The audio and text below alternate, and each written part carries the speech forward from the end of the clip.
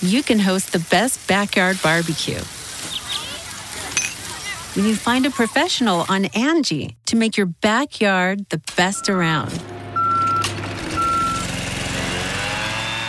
Connect with skilled professionals to get all your home projects done well. Inside to outside, repairs to renovations. Get started on the Angie app or visit Angie.com today. You can do this when you Angie that. Angie's List is now Angie, and we've heard a lot of theories about why. I thought it was an eco move. Fewer words, less paper. No, it was so you could say it faster. No, it's to be more iconic. Must be a tech thing. But those aren't quite right. It's because now you can compare upfront prices, book a service instantly, and even get your project handled from start to finish. Sounds easy. It is, and it makes us so much more than just a list. Get started at Angie.com. That's ANGI, or download the app today. Angie has made it easier than ever to connect with skilled professionals to get all your jobs projects done well. I absolutely love this because, if you own a home, it can be really hard to maintain. It's hard to find people that can help you for a big project or a small.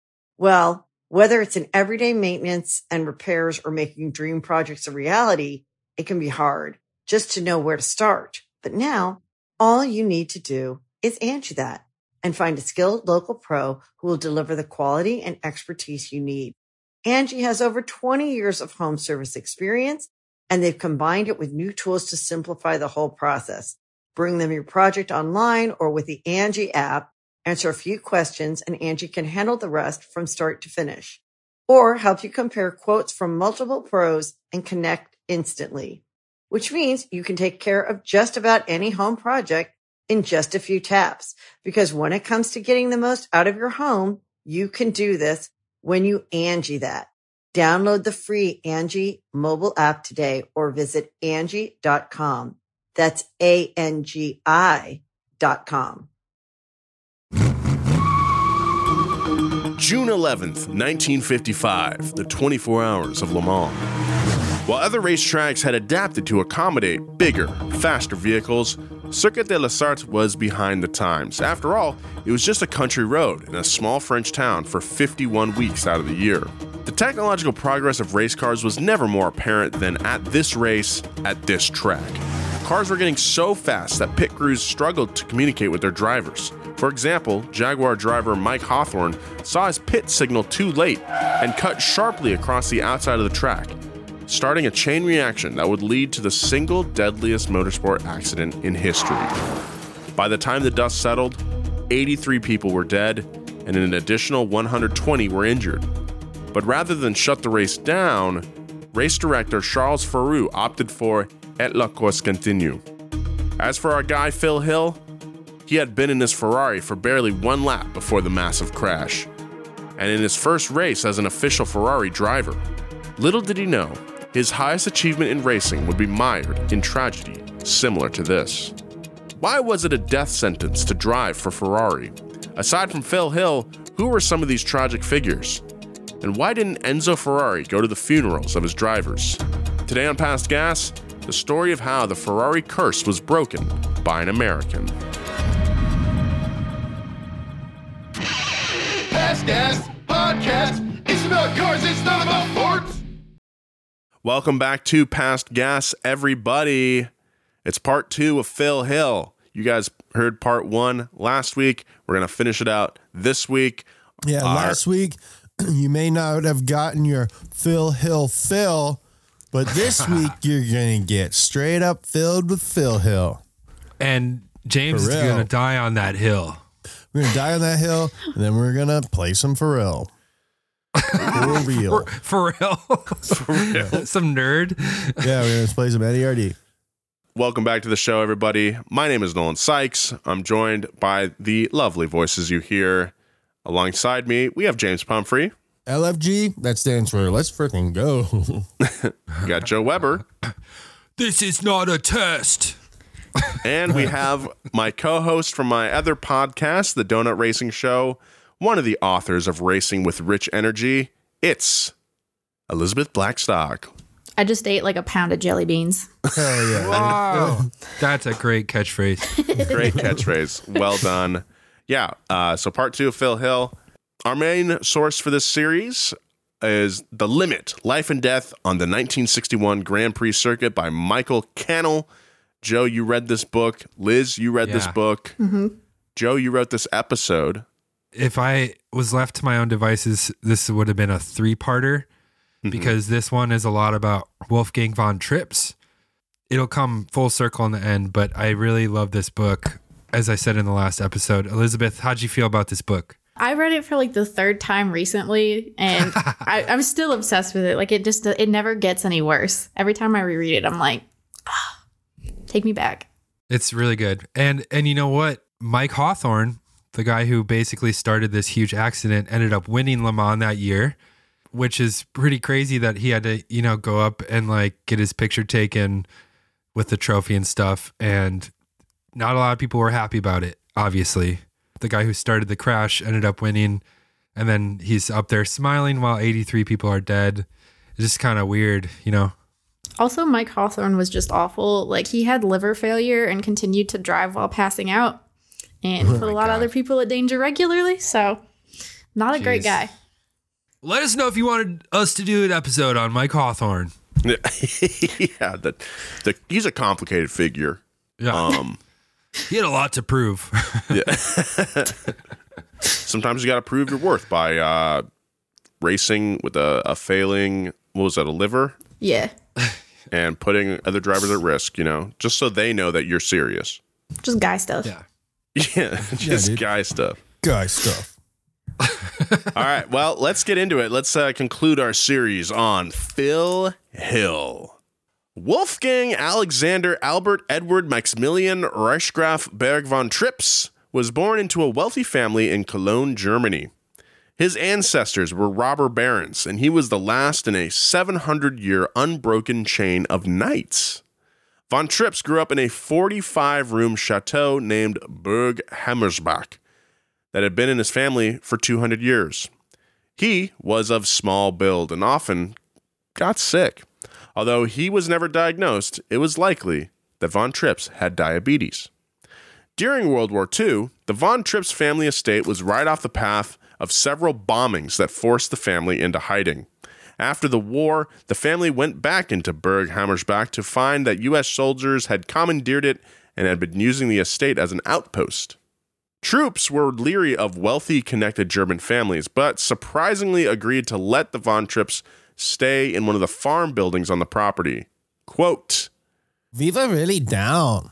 Had nothing left. Had nothing to eat. Everything was destroyed. Even so, it was one of the best times I can remember with my family. The fear of death was gone."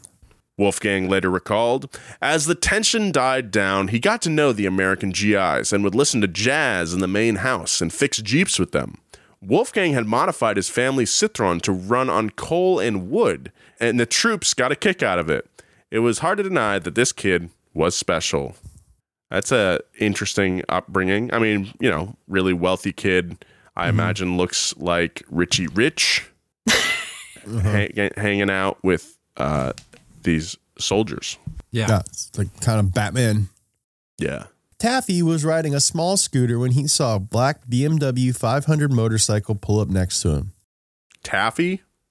Oh, sorry. I forgot to mention the GIs gave him the nickname Taffy. That tells me all I need to know about what this kid probably looks just, like. like a piece of taffy that you pull really skinny. Oh, yeah. Okay. Taffy was riding a small scooter when he saw a black BMW 500 motorcycle pull up next to him. He memorized the license plate, tracked the guy down, and offered to buy the bike off of him for 1,705 Deutschmarks. The guy sold Von Trips the BMW. Quote, 1,705 Deutschmarks wasn't too much for a princess, Wolfgang said. There's only one problem. His family was still broke and working in the crop fields in their family estate. So he gathered up and sold what he could. His wristwatch, his radio, and his 125cc scooter. That's so determined to memorize the license plate and just go find it. Yeah. Pre-computer. Yeah. Didn't have Google back in those days, Joe. The frail Wolfgang started slicking his hair back, wearing leather jackets, and taking his BMW to motorcycle rallies. There, he met a plumber and cheesemaker, and the three started a gang and called themselves the Wild Pigs. They would tune their bikes and learn how to squeeze more power out of them. The plumber's wife would pack a satchel full of butter sandwiches, and the boys would head out for the weekend to test their bikes on country roads. That sounds like what we do on the weekends. Sounds fun. Chloe packs a leather satchel full of butter sandwiches, and we go up to Tunia Canyon. Yeah, butter sandwich. The Wild Pig sowed his oats in rallies and circuits across Germany. He was teased by other riders who didn't think he was built for a life outside of his family's manor. In an attempt to prove them wrong, Wolfgang would often push his motorcycle past its limits, resulting in many accidents. This is when he earned the very clever nickname Count Von Crash. His friends said of him, "He always had accidents. Things never worked out, but he would try again and again and again to get it right." But at the time, motorcycle racing was considered lowbrow. Being of proud German heritage, a little problematic at that time. Especially then. Yeah. Wolfgang idolized national car racing heroes Rudolf Cacciarola and Bernd Rosemeyer, who died setting speed records on the Autobahn. He decided that if he was ever going to become a hero like Bernd Rosemeyer, he was going to have to learn how to drive race cars. His friend suggested he join the Porsche Club of Cologne and invited him to an event to convince Wolfgang. It worked. He became obsessed with the speedsters, writing, quote, "At the moment, my dreams are haunted by Porsches." Wolfgang bought a 1.3-liter Porsche 356 Speedster on credit for 4,500 Deutschmarks. That's a lot for back then. Yeah, trading his BMW to make a small dent in that. The rest was won in races he entered with his Porsche. Every gold medal met 75 smackers, Von Tripp said. His family disapproved of their son's dangerous hobby, so once he started winning more, he had to race under the name Axel Linter, so his parents didn't find out. They wanted Wolfgang to come back home and work on the farm. But little Wolfgang, the taffy man, he had bigger plans. I want more smackers. But I feel like Porsches specifically do haunt your dreams once you start thinking about them. I had a dream the other night about vipers. Oh, really? Mm-hmm. The snake, not the car, just covered in snakes. I had a dream that the roof was leaking. Oh, God. That's got to be some kind of sign, subconscious, right? What does Freud got to say? Yeah. Yeah, probably. The roof is your mother. The roof is your mother and you want to kiss her. Oh, I'm going to seal up the crack in my roof by kissing it. Von Trips competed in all the big endurance races in 1956, the Millimigli, Nürburgring, and Le Mans. He never took first and often ended up right in the middle at 4th, 5th, and 6th place. The Count's ability to toe the line between solid grip racing and absolutely out of control without going over the edge was astonishing. His scrawny build off track did not translate to the courage he had on track. Eventually, Von Tripp's aggressive driving style caught the eye of Il Commendatore. Enzo asked Von Tripp if he'd want to race in a 1,000-kilometer race in Kristianstad, Sweden. Obviously, Lil Taffy said yes.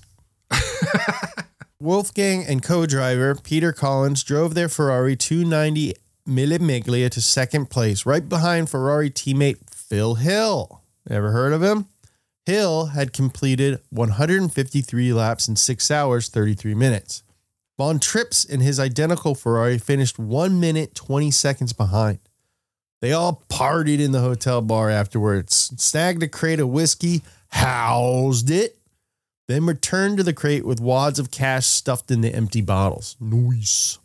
Enzo liked what he saw in Wolfgang. He later wrote in his memoirs, "He was a very fast and capable of the most daring feats.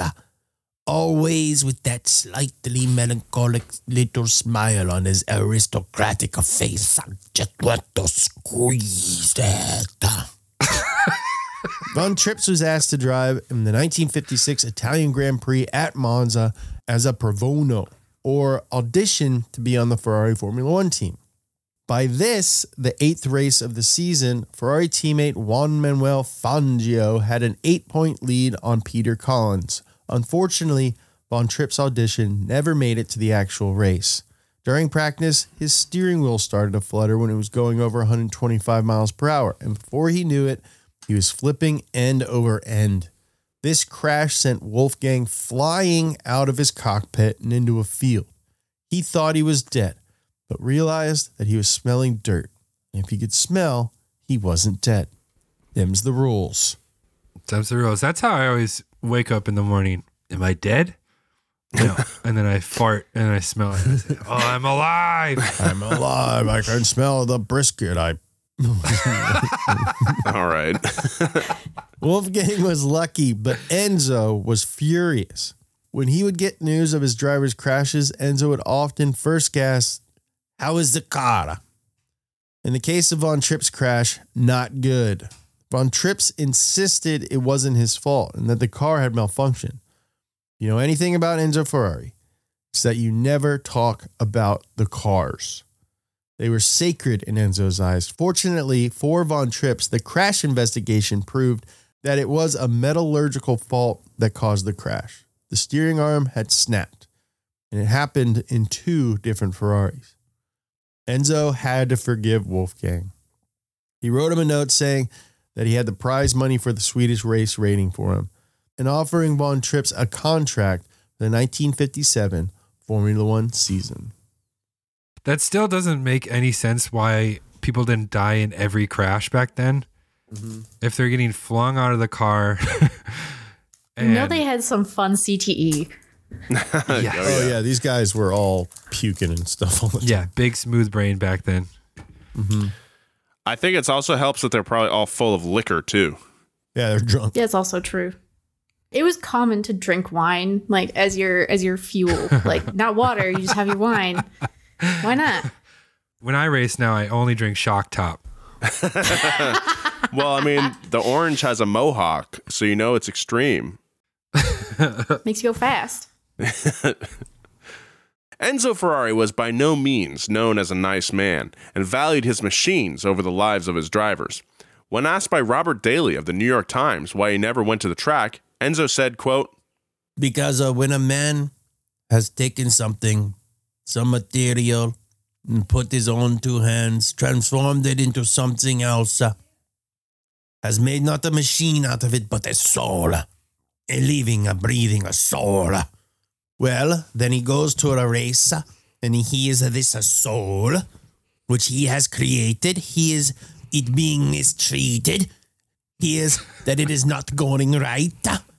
It makes a man suffer here. A man cannot bear such a things. You mean suffer too much for the car, not the driver? The interview asked. Oh, yes. The driver too. Of course. Ferrari would famously never attend his drivers' funerals, instead sending his wife Laura in his place. But Enzo would still make a show of how distraught he was by sulking around his factory apartment in his bathrobe, crying loudly with his windows wide open for all to hear.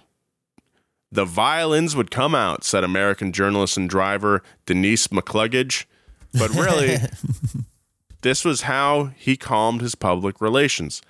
As every time there's a big crash involving his cars, the Pope, the Italian government, and the press all came after him and other car manufacturers to shut down racing. In fact, following the 1955 Le Mans disaster, Mexico, Switzerland, and Spain banned racing altogether. In addition to all that, Enzo was emotionally withholding and would intimidate drivers with temperamental outbursts, bullying, and head games. One of the tactics to get the best out of his team was to have more drivers than there were cars. Enzo believed an insecure driver was a fast driver. Many would consider this behavior abusive, but Phil Hill was used to this toxic behavior from his mother and father, who did not like each other, and perhaps took comfort in it. Enzo was a man I respected, from whom I wanted more than anything affection, and for him to be a good daddy to me, Phil Hill said. There's a lot to unpack there. Yeah. Wow. Freud would have had a field day. I mean, it's not even like he said father figure. He said, good daddy. Daddy. Be a good daddy to me. Daddy is kind of like an ironic word nowadays, I think. But it feels loaded. It really feels loaded. Yes, it does. Sir, I love you. I love you, sir. I am not your daddy. I am not your father figure. I am your daddy.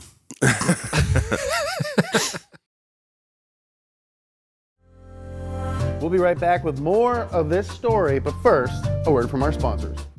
Angie's List is now Angie, and we've heard a lot of theories about why. I thought it was an eco move. Fewer words, less paper. No, it was so you could say it faster. No, it's to be more iconic. Must be a tech thing. But those aren't quite right. It's because now you can compare upfront prices, book a service instantly, and even get your project handled from start to finish. Sounds easy. It is, and it makes us so much more than just a list. Get started at Angie.com. That's ANGI, or download the app today.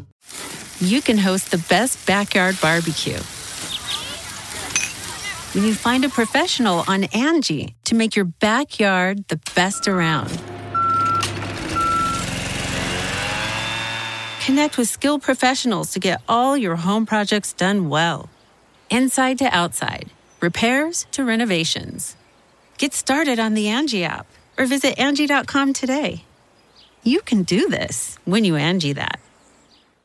Angie has made it easier than ever to connect with skilled professionals to get all your jobs projects done well. I absolutely love this because, if you own a home, it can be really hard to maintain. It's hard to find people that can help you for a big project or a small. Well, whether it's in everyday maintenance and repairs or making dream projects a reality, it can be hard just to know where to start. But now all you need to do is Angie that and find a skilled local pro who will deliver the quality and expertise you need. Angie has over 20 years of home service experience, and they've combined it with new tools to simplify the whole process. Bring them your project online or with the Angie app, answer a few questions, and Angie can handle the rest from start to finish. Or help you compare quotes from multiple pros and connect instantly, which means you can take care of just about any home project in just a few taps. Because when it comes to getting the most out of your home, you can do this when you Angie that. Download the free Angie mobile app today or visit Angie.com. That's ANGI.com.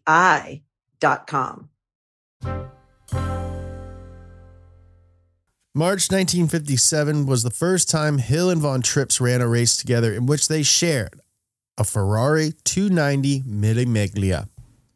The odd duo was a departure from the normal Ferrari team driver vibe. Ferrari historically chose Garibaldinios as his Scuderia drivers. These were the Alberto Ascaris, the Eugenio Castellatolis, confident men that raced with reckless abandon and oozed, absolutely seeped charisma. They were playboys and womanizers, bopping from 5-star hotel to 5-star hotel, drinking and picking up women before and after races, smoking cigarettes, looking cool. Enzo didn't want his drivers to marry because that would mean that they were settling down, which in turn would make them slower drivers. That is true. Once you get something to not die for, you end up being a little bit less dangerous. You know what I mean? That's true. Naturally, if your drivers are putting their lives on the line, you don't want them to have anything to live for, right? In Enzo's words, he wanted his drivers to put the courage and verve before cooler calculation. Phil Hill would forego the hotel bar to listen to records in his hotel room. Von Trips was a bit more charismatic and often compared to Robert Redford. Ooh. Sundance. But neither of them would have been considered a Garibaldino in Enzo's eyes. Nothing like fellow Ferrari driver Eugenio Castellotti. Mega Chad.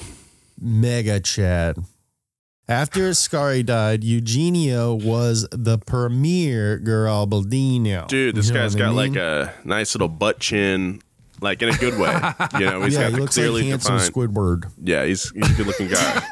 This guy looks like Italian Like Italian Josh Jackson. Wait, is this one of those like clump situation where Josh Jackson plays all the drivers? You know what? I think he's got the chops. Dude, this guy's a good. We should give him his Brendan Fraser moment. This guy's a really good looking dude. Best actor, Josh Jackson. Best supporting actor, Josh Jackson. Best director, Josh Jackson. Best original song in a film, Josh Jackson. Featuring Fantagram. Yeah, I think we give Josh Jackson the opportunity to sweep the Oscars with this one. We're looking for investors. Phil Hill for Real is the name of the movie. After Ascari died, Eugenio was the premier Garibaldino. He was brave and the ladies loved him. During a Ferrari testing session, he lost control and his car flipped, throwing him onto the tarmac and killing him.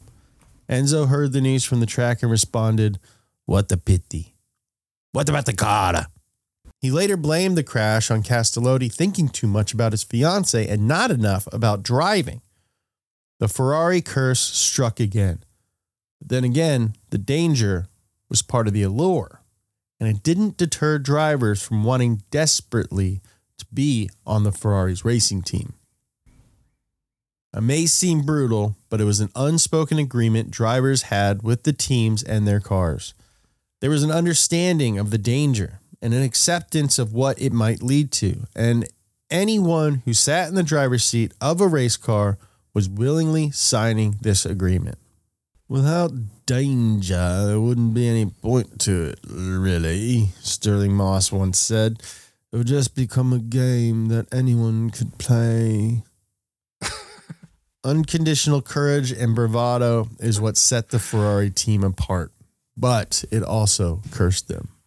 One of the funniest part of this part, like specifically here, is like they literally ran out of Italians. There was like no more Italian drivers at all in Italy ready to roll and take these spots. That's why they had to go to Phil Hill and Wolfgang von Trips. Jeez, wow. I didn't know that part. Yeah, they were out. They killed them all. Ferrari killed like almost every single one of them. Jesus. I mean, that quote from Moss kind of like sheds a little light on the mindset behind these guys, because it wouldn't just become a game that anyone can play. You guys are all very rich guys who have access to this stuff. You're just trying to find a way that like helps you feel like you're built different from like other rich guys, you know? Yeah, when you read I have a whole collection of books from this era, and when you read the things that they say and like the philosophizing they do, like they're just trying to build a myth around themselves. You're just saying things because you think you sound cool. Get a job. You know, like your job is going around the world to these awesome places, drinking booze and hanging out, and then you get to race a car on Sunday. That doesn't make you special. It makes you lucky. Yeah, dude, you're getting real. Anyway, Williams, if you're listening, I'd love to drive for you. That'd be sick. Yeah, Nolan Sargent. Yeah.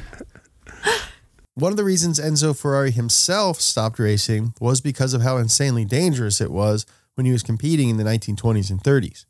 He witnessed his teammates Antonio Ascari and Ugo Savocci die in horrible ways. Years later, he saw Ascari's son, Alberto, die behind the wheel of a machine that Enzo had manufactured. Then others followed. Jean Lariviere, Umberto Castellotti, Alfonso de Portago all died in Ferraris. Will God forgive me for fabricating such a fast cars? Hey! Enzo wrote in his memoir, the Ferrari Marquis was barely 10 years old and had become a harbinger of death. Jeez. Yeah, dude, it wasn't as old as Tesla at this point. It probably wasn't as old as like Lucid. No, Lucid started in like 2016, right? Yeah. They've been around for a while, a little longer before that, but under a different name. Anyway, you are right, though. To be fair, this was a very deadly era in motorsport in general. Ferrari had nothing to do with the 1955 Le Mans disaster, but they also didn't stop racing when it happened. Mercedes pulled out of racing altogether as atonement, but Ferrari wasn't about to let anything, even death, stand in the way of building the fastest cars on the planet. He needed the beyond. blood sacrifice. Yeah. I needed the blood. It's kind of like tomato sauce. Why else are the cars red? So the blood doesn't show up? Exactly. Oh. It's like the opposite of like a lab coat. Yeah. Phil Hill had overcome the worst of his anxiety on the path to becoming a Scuderia Ferrari driver, although it wasn't completely eradicated. Quote, I've been described as anxious in 4 or 5 languages, Phil said. Oh, that's me.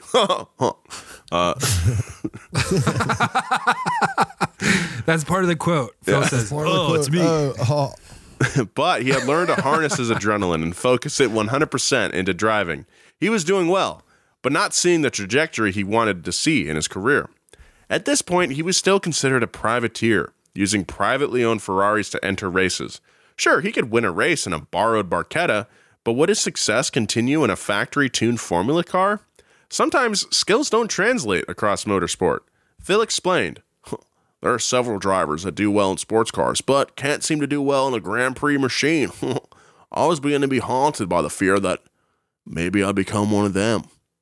I had to find out. Enzo Ferrari would have private dinner with his drivers once a year. It was one of the only times they could get a temperature check from Il Commendatore himself and see where they stood in the hierarchy of drivers. Hill pushed the issue with Enzo and got a lukewarm response. Aspettiamo, vediamo. Translated to, let's wait and see. It wasn't the answer Hill was looking for. Ferrari drivers were brazen and took chances. Phil Hill, though, was quite the opposite. When other cars would tumble off the track spectacularly, Hill would barely dent a fender. He was what other drivers referred to as a sympathetic driver and can sense when an engine was about to be pushed too far and walk it back a little bit. Phil never tormented his cars, but pushed them just enough to edge out the other ones. According to the book we read for this episode, Phil's greatest achievement was not winning at the fastest speed, but winning at the slowest. Denise McCluggage said of him, quote, he had a terrific feel of the soul of the car, and he was very good to them. So this is something that he learned as a mechanic in his early days. He was really in tune with the engine. He would set up his own suspension on his cars from his training with Jaguar and MG. He just really knew the car inside and out. In spite of all this, Hill made it his mission to earn a spot on the Ferrari Formula One team. Throughout 1958, he worked closely with team mechanics and even learned Italian so he could help diagnose weak points in the design and improve upon them. To prove Enzo wrong, he pushed his cars further and further to get the kind of results that would earn Il Commendatore's praise. Enzo's not good enough attitude reminded him of his hard-to-please papa back in Santa Monica and made Hill more determined. At a 1,000-kilometer race in Buenos Aires, Hill set the fastest time in practice, beating hometown legend Juan Manuel Fangio. Hill and co-driver Peter Collins won the race and set the lap record 2 times. In response, Ferrari invited Hill to stay for the Grand Prix in Buenos Aires. It was an adjustment for Hill, and at first the Ferrari Dino was unruly, but by the end of practice, Hill had learned the nuances of the car, and he was tied for lap time with Von Trips. Unfortunately, though, Von Trips crashed their car into a barrier during the race, ending their drive. Hill's second shot at Formula One didn't go well either. The infamous 1958 Cuban Grand Prix saw Juan Manuel Fangio being kidnapped by guerrillas and a crash that led 7 spectators dead. We actually did a whole episode about that race. Yeah. Fidel Castro plays a role in it. Pretty interesting story. Go check that out. The car that caused that crash, I think, was like a yellow, privately owned Ferrari. Oh. And there was like, I think the whole race had only like 8 entrants or something, like crazy. Like, yeah, makes sense. Yeah. No one wanted to go that far. Meanwhile, a 31-year-old Phil Hill was hacking away at the sports car circuits, making his promotion to F1 harder to deny.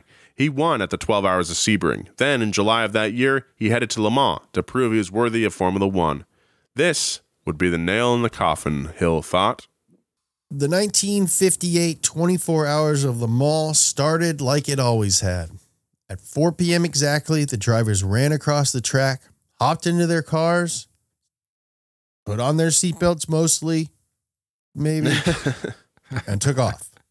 Hill's teammate Olivier Gendebien drove their 250 Testarossa for the first stint.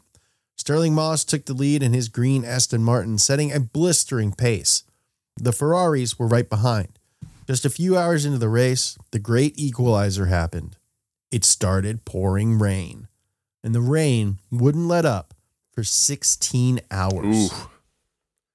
One by one, teams started crashing out. Hill caught up to and passed Von Trips by the third hour. The rain got so bad that he had to navigate on sound alone, driving with the most extreme cautiousness just to keep the car on track. Other drivers kept crashing, including one American named Bruce Kessler. As he was being taken to the hospital, nurses found roasted chicken Kessler had stashed in his racing suit to eat during the race. He couldn't speak French well enough to explain to them, so he took a bite out of it to show them that it was food. Thinking he was eating his own intestines, they were horrified, and one of the nurses fainted. Oh my God. This seems like something Zach Job would do. Oh my God. It seems like a bit from Heavyweights. Yeah, it does. Like when they jump off the blob and someone lands on shore instead of the water, and then it's like Goldberg like pulls out a ham hock from his. Yeah, there's a go-kart scene in that movie. Oh yeah. Make it happen, Captain. That's a really good movie. Yeah, Ben Stiller's so funny. Jerry Stiller and his mom's in it. That's so funny, man. By early morning, Hill's teammate was leading the Jaguars, but they were gaining. Lofty English and the Jaguar team had won Le Mans the last 3 years in a row with the D-Type, and they weren't going to let Ferrari off this easily. Eventually, the Jags passed the Ferrari and gained a 26-second lead. A quick pit later, and Hill is racing in the pitch black night, chasing down the Jaguars once again. He drove all out, and by 2:30 a.m., he was 1.5 laps ahead of the lead Jaguar. Fast forward to 4 p.m. and Hill crossed the finish line in first place, having driven an average of 106 miles per hour. Hill smiled on the podium with his teammate, later calling it my favorite race and the most rewarding to me. His performance in Le Mans would give Hill the reputation for being tough as nails, but would it be enough to convince Enzo to let him drive in Formula One? Not just yet. After Le Mans, Hill didn't get the call from Enzo to drive in Formula One. Denise McCluggage told him he was loyal to the point of foolishness, and Hill feared he was making a mistake being beholden to the Scuderia. His friends and fellow race car drivers wanted him to grow a spine and not be taken advantage of by Enzo. Hill decided he was going to take his fate into his own hands and accepted an offer from Maserati to drive on their team for the 1958 French Grand Prix at Circuit Reims. Enzo Ferrari right-hand man Carlo Chidi told him, "If you get in that Maserati, you'll never get in a Ferrari again." Phil clapped back, saying, "Oh, so be it, dude." Despite having 6 cylinders less than the Ferrari, Phil drove the car to a 7th place finish, fastest of all other Maseratis, even the one Carroll Shelby was driving. Luigi Musso, a driver for Ferrari, had spun out trying to correct a slide, hit a curb, and was thrown from his car. As it flipped underneath him, Luigi passed away from his injuries later that night. That's another Ferrari driver down. Good Lord. The Vatican newspaper reprimanded Enzo for his part in the latest motorsport death, saying racing had become, quote, a ruthless idol that demands increasingly heavy sacrifices for blood. I remember reading that line in our Ford vs. Ferrari series. Yeah, the Pope didn't like Enzo Ferrari, man. No. Enzo met with Musso's girlfriend and wept with her, calling his racing obsession the terrible joys. She later said of Enzo, quote, he was a constructor of cars and a destroyer of souls. And yet, if you entered into his orbit, you would have given anything to never leave. Whoa. Wow. It's deep. That's what I want people to say about me. I don't know about that. He was a constructor of videos and a destroyer of souls. No one knew the draw of Ferrari better than Phil Hill. With Musso gone and Hill proving his worth in a Maserati, Enzo went back on his threat and offered Phil a car for the rest of the 1958 Formula One season. Not the ideal situation for a promotion, but alas, Hill had finally been offered the spot he had dreamt of for so long. Now, Elizabeth, I heard that you're an expert on this era of F1. A little bit. It was a little bit early for what I usually do, but yeah, getting there. What do we got? What's your favorite era of F1? Late 60s, early 70s, when they started getting wings and aerodynamics. That's when it started to get crazy. Was it just as deadly around that time? It wasn't quite as bad, but it was still pretty gnarly, especially once you got that downforce from the wings. Like, everyone could suddenly go so much faster through a lot of turns that still were just marked off by hay bales and stuff. So yeah, it was bad news bears for a lot of folks. I think in 68, there were 3 drivers who died that year.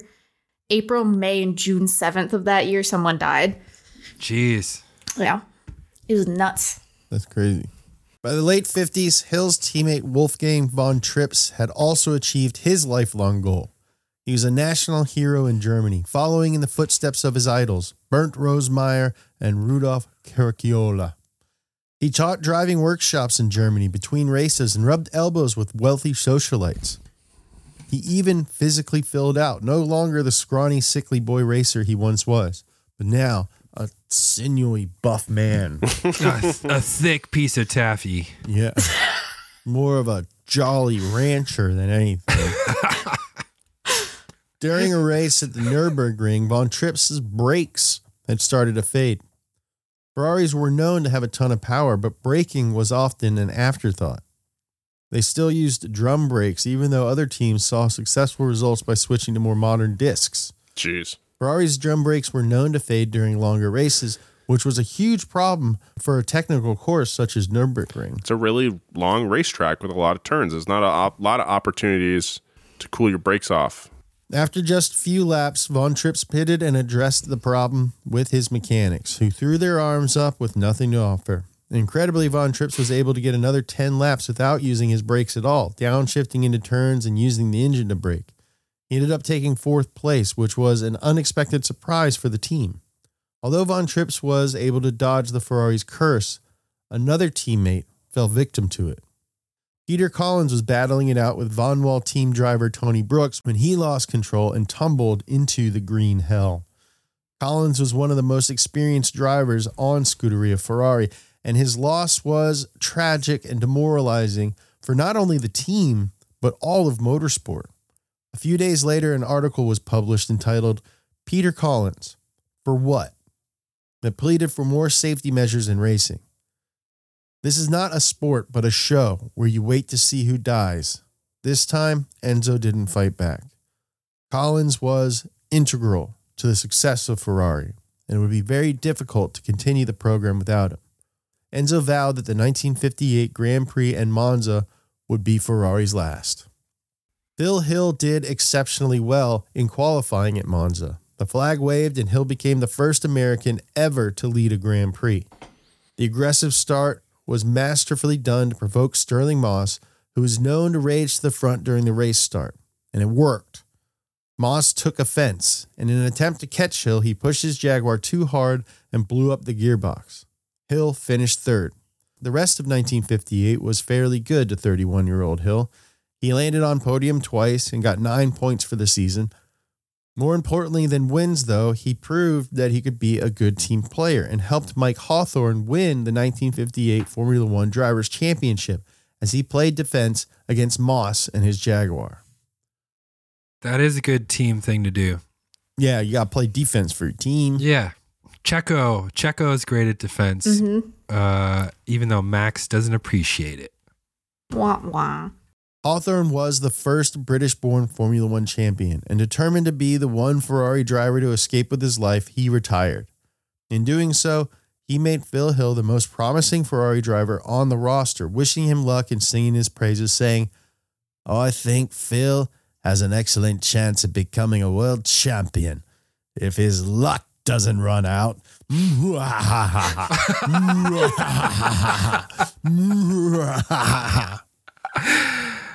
Remember when Scotty tries to do the Dr. Evil laugh and it's really awkward? Yeah.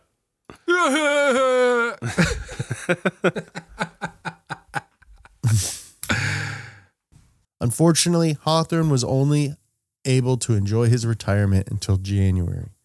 He was leaving his estate in England with his Jaguar Mark II when a Gullwing Mercedes driven by the heir of Johnny Walker pulled up next to him. They raced on wet streets at more than 100 miles per hour until Hawthorne lost control, slid 180 degrees, and hit a curb. His Jaguar was found wrapped around a tree. He died on impact. This now marked the fourth Ferrari driver death within 19 months. Jeez, man. Dude. Just picking them off. Keep it off the streets. Keep it off the streets. But I think it probably worked out for that air guy. Oh, the Johnny Walker? Yeah. Air? He's probably fine. He was chill. Yeah, he went on. He was the co-owner of the Cooper team, so he actually did pretty well. Oh. Yeah. Well, funny how things work out, you know? And his whiskey's pretty good, honestly. Yeah, small world. You kill a guy in street racing and then get to do some real racing. Dude, you know what? F1's is a small town, you know? Yep. We'll get back to more past gas, but right now, a word from our sponsors. The Angie's List you know and trust is now Angie, and we're so much more than just a list. We still connect you with top local pros and show you ratings and reviews, but now we also let you compare upfront prices on hundreds of projects and book a service instantly. We can even handle the rest of your project from start to finish. So remember, Angie's List is now Angie, and we're here to get your job done right.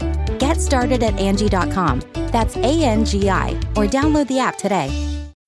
When you need mealtime inspiration, it's worth shopping Kroger, where you'll find over 30,000 mouth-watering choices that excite your inner foodie. And no matter what tasty choice you make, you'll enjoy our everyday low prices, plus extra ways to save, like digital coupons worth over $600 each week. You can also save up to $1 off per gallon at the pump with fuel points. More savings and more inspiring flavors make shopping Kroger worth it every time. Kroger, fresh for everyone. Fuel restrictions apply. Phil Hill won his first Formula One race in front of thousands of screaming Tifosi at Monza in September of 1960. That's Tifosi are Ferrari superfans. But as Hill relished the victory, the seas of change were coming to F1. As a safety measure, the FIA dictated that for the 61 season, engines could not be bigger than 1.5 liters, and the cars must not weigh more than 450 kilograms, or 990 pounds. You're going to get some fast little boys out there. The Brits were buggered by the rule change and saw it as a slight against them for absolutely dominating the last decade. But in Modena, Enzo was already planning his comeback. With the help of designer and engineer Carlo Citti, Ferrari had secretly developed the Tipo 156, nicknamed the Shark Nose. It was a sleek, torpedo-shaped fuselage with two angled vents up that looked like a shark's nostrils. I think I've seen this car before. The 1.5-liter cool. V6 sat behind the driver and produced 200 horsepower. There's no question that it would be highly competitive with the British cars. The only question Ferrari had was, who was going to win the championship? Phil Hill or Wolfgang von Trips? The Taffy Man. He's sweet with that car. Enzo refused to designate a primary driver to get the most out of the two. Hill had a slightly better chance at the championship. A year earlier, he was on the cover of Sports Illustrated for the swimsuit edition. Almost said birthday suit edition. No, he was on the cover of Sports Illustrated with the caption, Sports Car Driver of the Year. Even Sterling Moss said, quote, "This is Phil's year. He has the ability in the car." Hill had come full circle from a kid who was so nervous he had to eat baby food to a confident, mature driver who could control his emotions.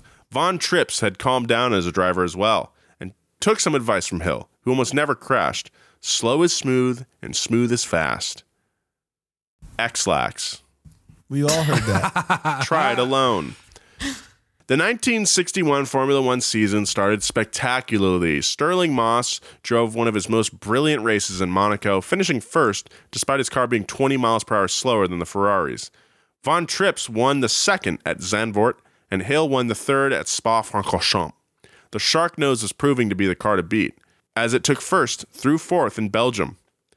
Going into the latter half of the season, points were close between Stirling Moss, Wolfgang Von Trips, and Phil Hill.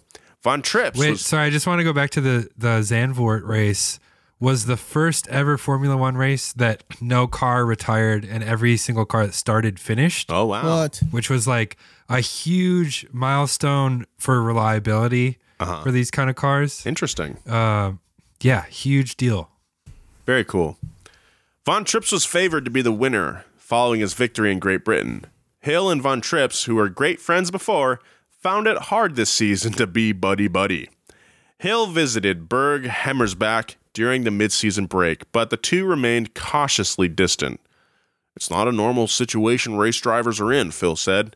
Try to beat the other guys all day, and then at night you're supposed to forget all that? Nah, dude. That's weird, bro. Nah, dude. That gets me all pitted. You got me weirded out, bro. Not gonna lie, dude. The vibe's off right now. Vibe is off. I came all the way here to Germany to hang out with you. Dude, I just want to come out here and vibe out at your cool pad, bro. And you're harshing me over this racing, bro? This is inconsequential, my guy. Von Trips was uncharacteristically reflective before the Italian Grand Prix at Monza. That's never a good sign, I think. Mm-mm. No. Don't start thinking about it. That's not good. Don't reflect before a race. Reflect after a season. Never reflect before a race. Every driver has a place deep inside of him where he is afraid of death. He said. This could all end tomorrow. Phil Hill, on the other hand, was a nervous ball of energy. Very relatable. His car malfunctioned in practice, and no one believed him. Enzo met Phil's frustration with his typical dismissive tone, saying, Are you sure it isn't something wrong with your foot? Hill insisted, No, Enzo, my foot is just fine. Could it be your leg? Maybe what did you connected to the leg bone of the hip bone? Hill insisted the engineers replace the engine. Ossobuco? And after an all-nighter, they found a faulty valve spring. Phil spent that morning breaking in the new engine on the streets outside of Monza, preparing for the race of his life against his teammate. Von Trips started on pole position. Hill was back in fourth place, with two other Ferraris separating him from the man he had to beat to win his first championship. The Italian flag waved, and the cars were off.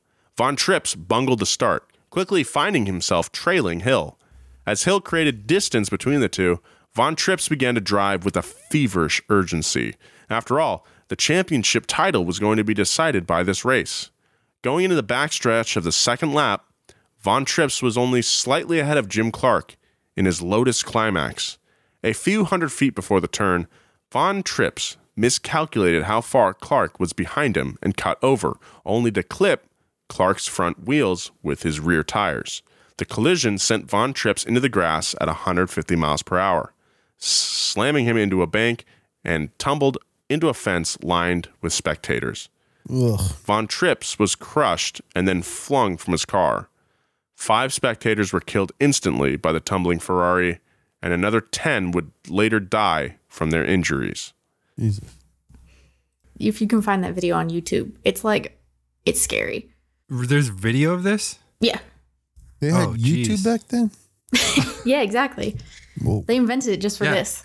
Jim Clark helped push Von Trips' Ferrari off the track, but couldn't bear to look at Wolfgang lying motionless on the tarmac.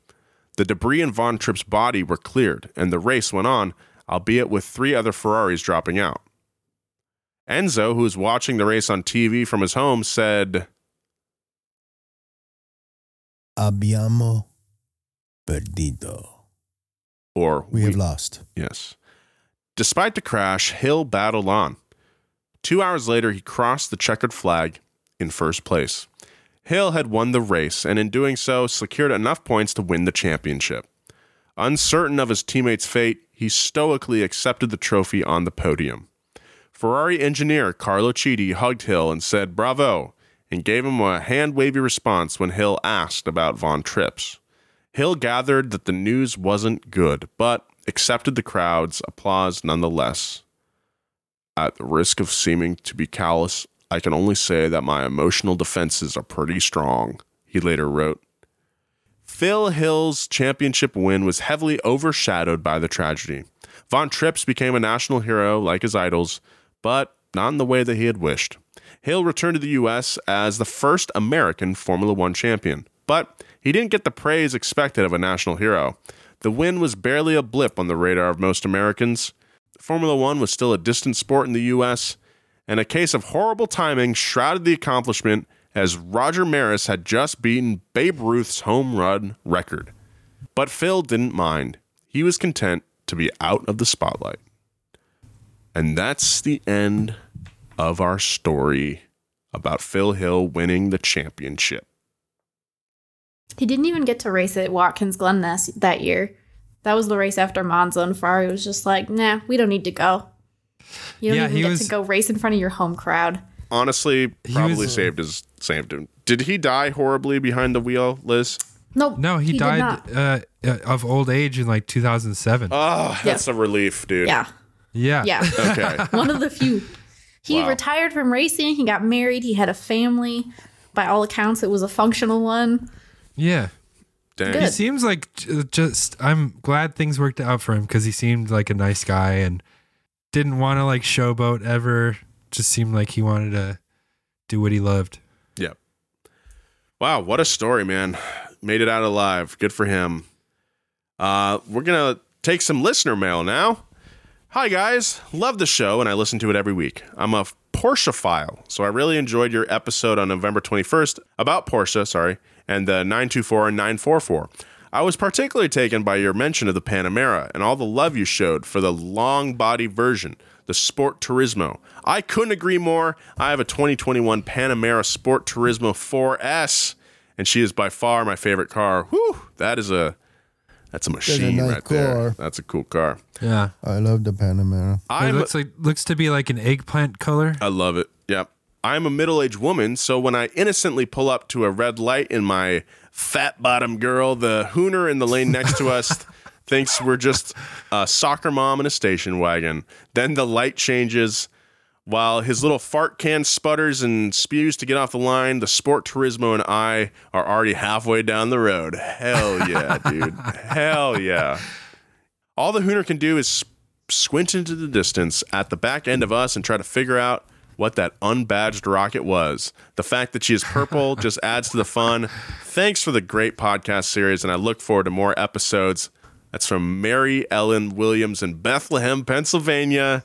Hell yeah. Sport Thanks, Mary Turismo Ellen. 4S. Thank you so much for your email, Mary. I love hearing stories like that. The car is awesome. It looks like an eggplant. Yeah, that's sweet. Cute. I love that.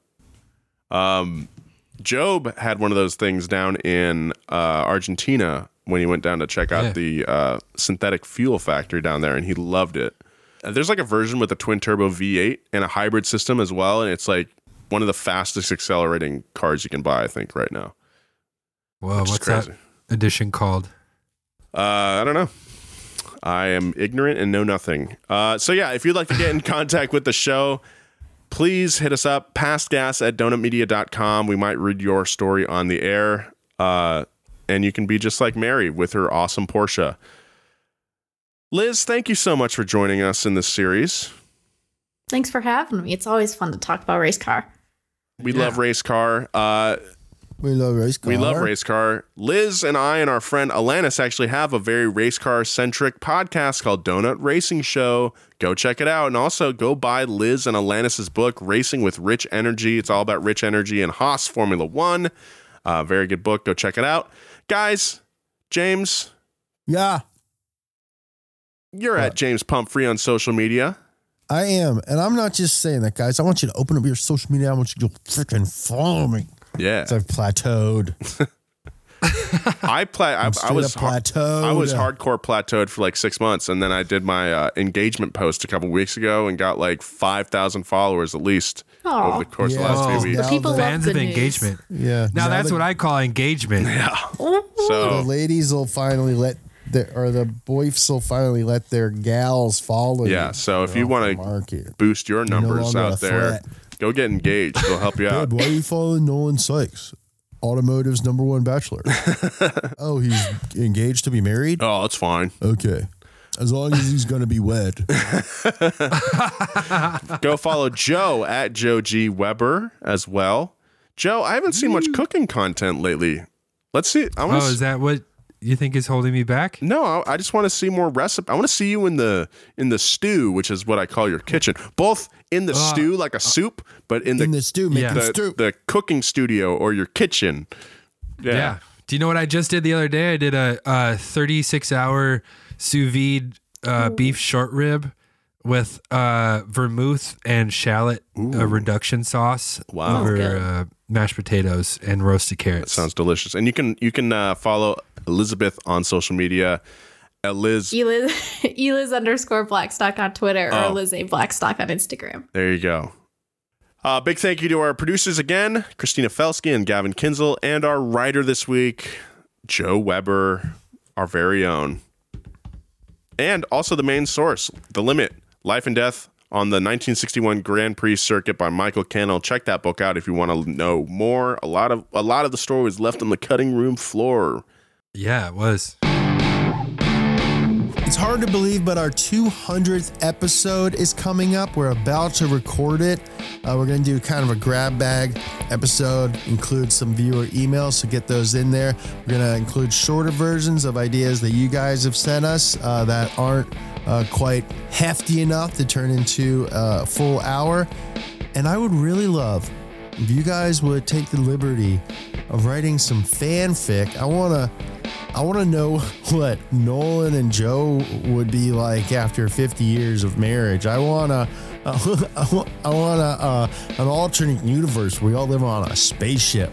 Fan fiction, like some narrative accounts. Just plug in me, Joe, Nolan, maybe even producer Christina and Gavin. What are we all doing in these alternate worlds?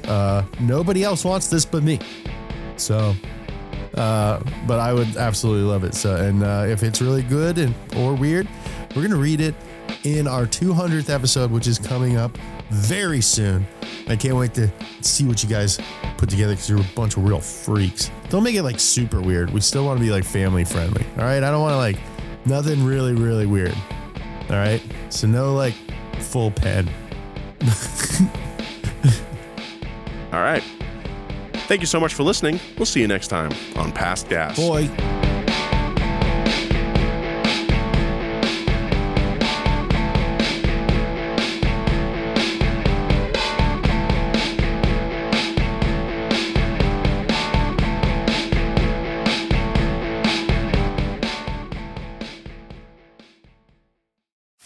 You can host the best backyard barbecue when you find a professional on Angie to make your backyard the best around. Connect with skilled professionals to get all your home projects done well. Inside to outside, repairs to renovations. Get started on the Angie app or visit Angie.com today. You can do this when you Angie that. Angie's List is now Angie, and we've heard a lot of theories about why. I thought it was an eco move. Fewer words, less paper. No, it was so you could say it faster. No, it's to be more iconic. Must be a tech thing. But those aren't quite right. It's because now you can compare upfront prices, book a service instantly, and even get your project handled from start to finish. Sounds easy. It is, and it makes us so much more than just a list. Get started at Angie.com. That's ANGI, or download the app today.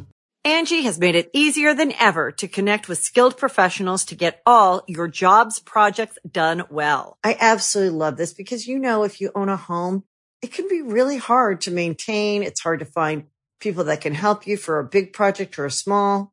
Well, Whether it's in everyday maintenance and repairs or making dream projects a reality, it can be hard just to know where to start. But now, all you need to do is Angie that and find a skilled local pro who will deliver the quality and expertise you need.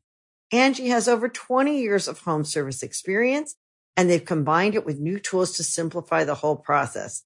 Bring them your project online or with the Angie app, answer a few questions, and Angie can handle the rest from start to finish. Or help you compare quotes from multiple pros and connect instantly, which means you can take care of just about any home project in just a few taps. Because when it comes to getting the most out of your home, you can do this when you Angie that. Download the free Angie mobile app today or visit Angie.com. That's ANGI.com.